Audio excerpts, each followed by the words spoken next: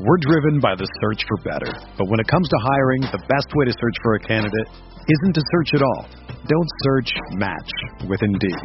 Indeed is your matching and hiring platform with over 350 million global monthly visitors, according to Indeed data, and a matching engine that helps you find quality candidates fast. Ditch the busy work. Use Indeed for scheduling, screening, and messaging so you can connect with candidates faster. Leveraging over 140 million qualifications and preferences every day, Indeed's matching engine is constantly learning from your preferences, so the more you use Indeed, the better it gets.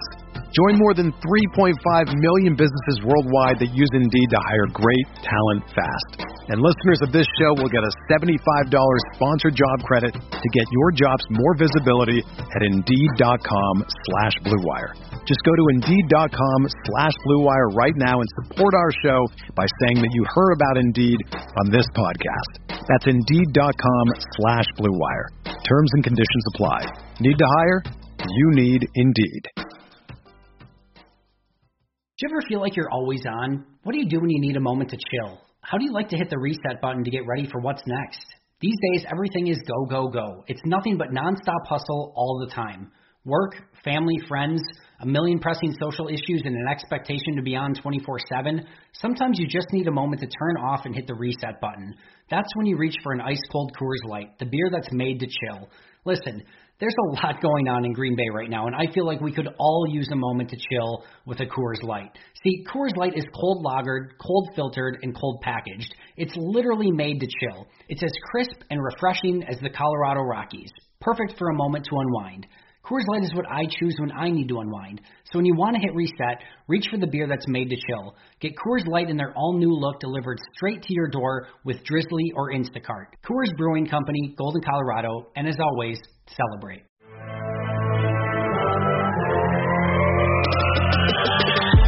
"20 minutes a day, 365 days a year. This is the Pack-A-Day Podcast.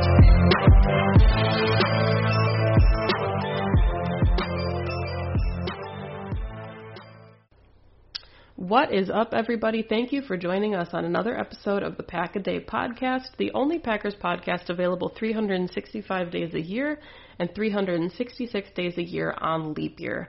I know I've made that joke before, and I'm going to keep making that joke as long as I am left alone to do the intro of the show.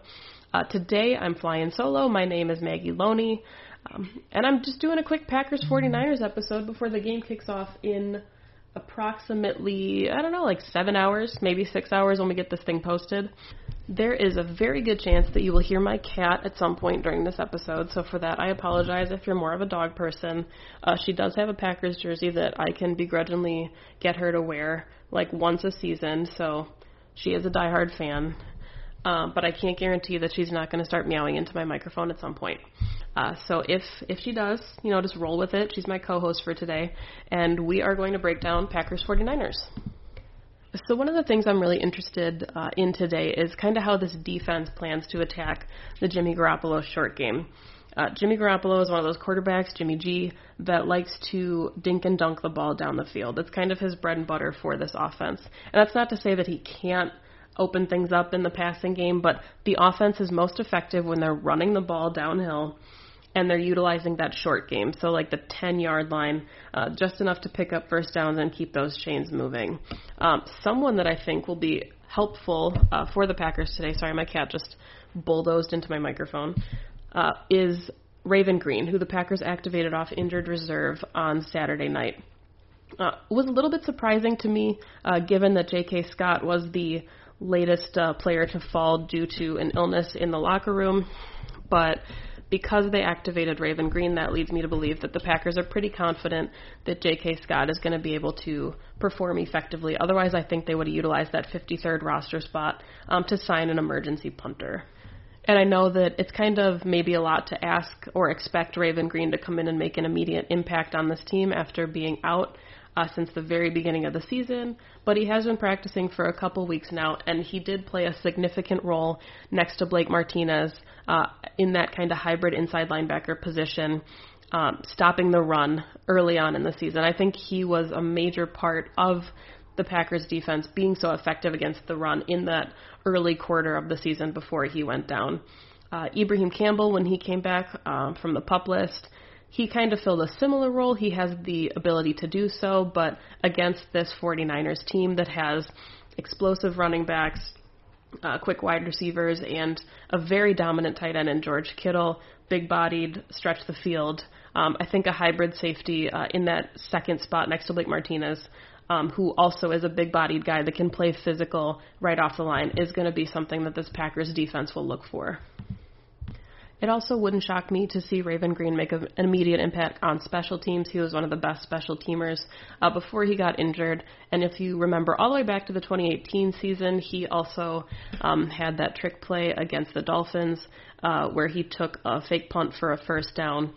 So not only is he a good gunner, but, it's the NFC Championship game. If the Packers want to get tricky on special teams and try to make some magic happen on fourth down, Raven Green, in all likelihood, could be one of those guys that they would turn to in that situation. He's done it before. It wouldn't shock me if the ball is in his hands in some type of trick play if the Packers are down. But, of course, I don't want to think about trick plays in the NFC Championship game on special teams because, well, the memories are still too vivid from 2014. Flipping to the offensive side of the ball, I do think that some of those key players that are going to need to step up are the guys like Geronimo Allison, Marquez, Al Mazard. Davante Adams, despite breaking the franchise record for receiving yards in a playoff game with 160, surpassing Jermichael Finley, it's kind of hard to expect him to repeat that performance, especially against the number one ranked passing defense. I don't expect Richard Sherman to shadow him at all. I think that Davante will get his opportunities, probably, honestly, especially in the slot.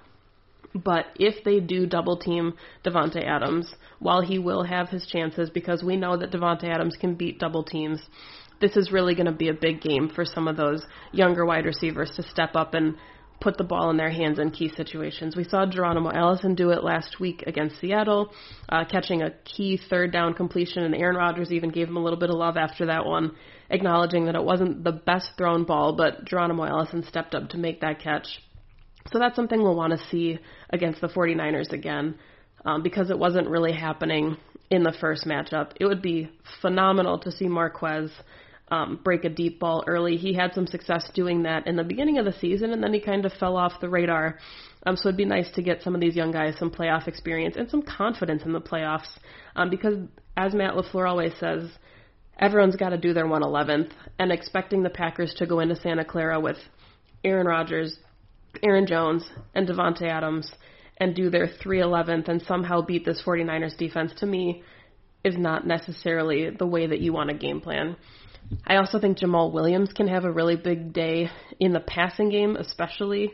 I like the middle of the field for him. I think that the way you beat this front seven of San Francisco is to utilize the quick game. It's what the 49ers do. They utilize their quick game. I'd like to see the Packers do something similar with that dominant edge rush, Dee Ford, Nick Bosa, get the ball out quickly, keep Aaron Rodgers protected, especially over that middle of the field. Some of those opportunities were there in the first matchup, and the players just weren't on the same page. Those completions that connection wasn't made. So that quick game over the middle of the field, Jamal Williams has been doing that all season. Aaron Jones will be another weapon in the passing game. But this is also a big opportunity for the tight ends. We saw Jimmy Graham leaps and bounds, the improvement in that Seattle game. He really stepped up when Aaron Rodgers needed him to. 3 completions, all 3 for first downs, and the game sealer. So these are all guys, Mercedes Lewis. And honestly, I don't want to call my shot prematurely, but it wouldn't shock me if Jay Sternberger gets into the end zone today. His first career touchdown would be a playoff game. That'd be pretty significant. But I expect a lot from the tight ends today, whether they're utilized as additional blockers or as third down weapons. Someone else that really intrigues me on this offense is Swervin Irvin, Tyler Irvin. I wanted to touch on him again when I discuss special teams, but I really do think we've seen flashes of what he can do in this offense, whether it's the jet sweeps, just handing him the ball. He was wide open on a play against Seattle, and Aaron Rodgers just didn't see him threw the ball elsewhere. He's got some burners. He's got some speed. He's got that quickness and agility that I think will be really useful against this 49ers team. So I would expect him to get his fair share of touches. I think that the offense is going to look a lot different than it did in Week 12. A lot of these different players are going to be stepping up in different roles.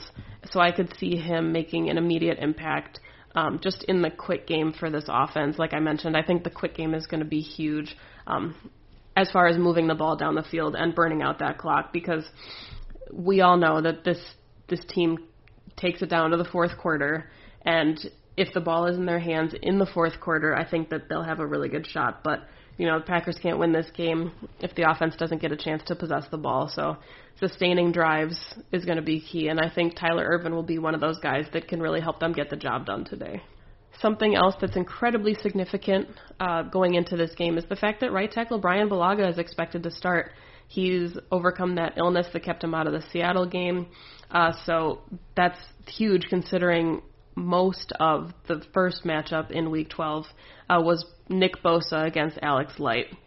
And it's not a knock against Alex Light, but it does make a huge difference when your starting right tackle is on the field, and knowing that the Packers now have an insurance policy in Jared Veldheer, who can come in and play swing tackle if something were to happen to either of the tackles. He's kind of that added insurance policy, and he played really well against Seattle. Didn't, I think, get even enough credit for how amazing he filled in a pinch after being notified maybe 2 hours before kickoff that he might be starting, and then being told like 30 minutes before the game actually started that he was going to be starting at right tackle.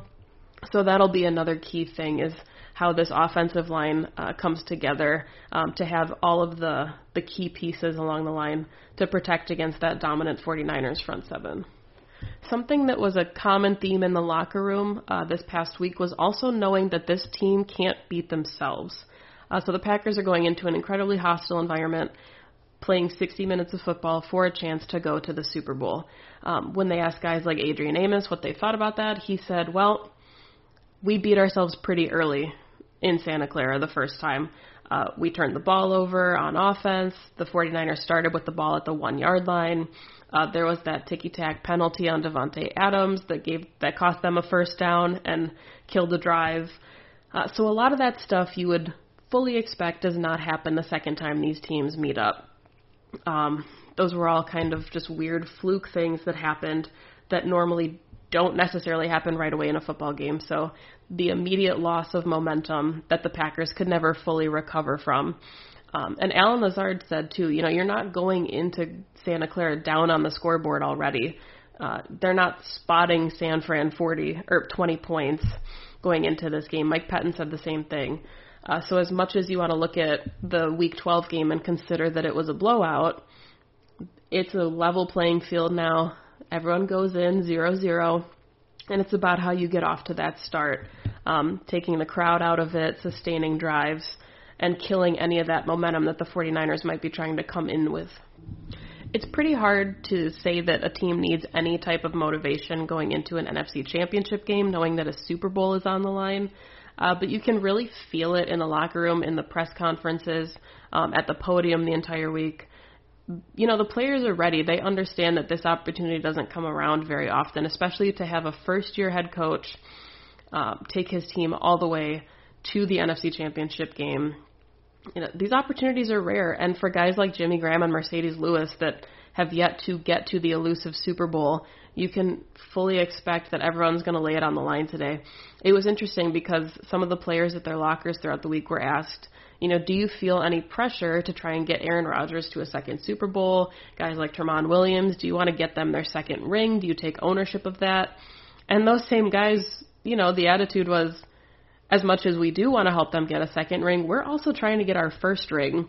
So it's a team game. It's a team effort. And the atmosphere, the environment of, the stadium has kind of been the same all week. Players in the locker room know what's in front of them. They know that they have 60 minutes of football to play before they get to a Super Bowl. So everyone's ready to go. And it's been a fun week in Green Bay. I'm going to wrap this up here with a little bit of advice. Feel free to take it or leave it. I'm not trying to tell you how to live your life. But Packers fans, I would just strongly encourage you to enjoy every second of the NFC Championship game today.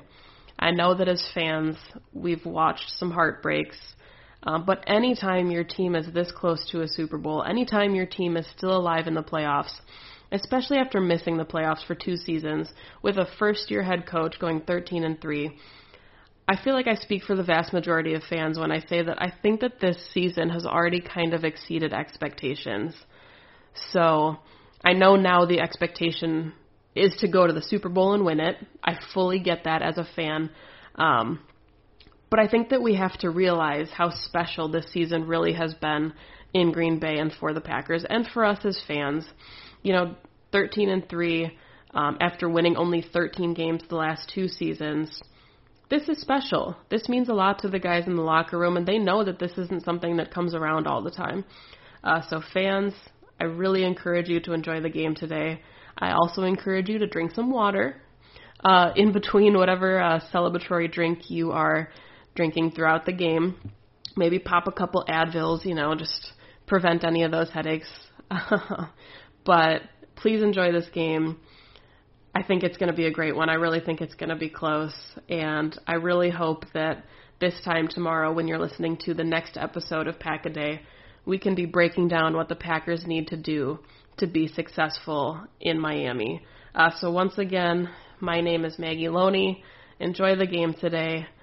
Packers are in the NFC Championship game. It's fun to say that. As always, go Pack, go.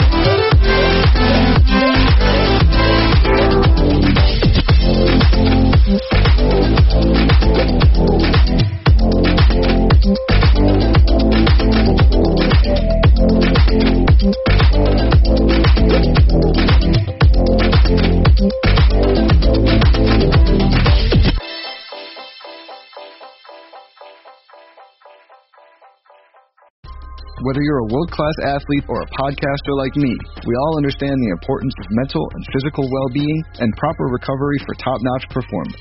That's why I'm excited that Unified Healing is sponsoring this podcast. Unified Healing is a new and super innovative global network of wellness centers powered by Energy Enhancement System, or EE System. If you haven't heard of the EE System, you'll want to listen up. This technology promotes wellness, deep relaxation, purification, and rejuvenation. In hundreds of locations across the globe, access to a center is easy and affordable. Interested in experiencing the EE System technology for yourself? Go to unifiedhealing.com/bluewire to learn more and find a center near you.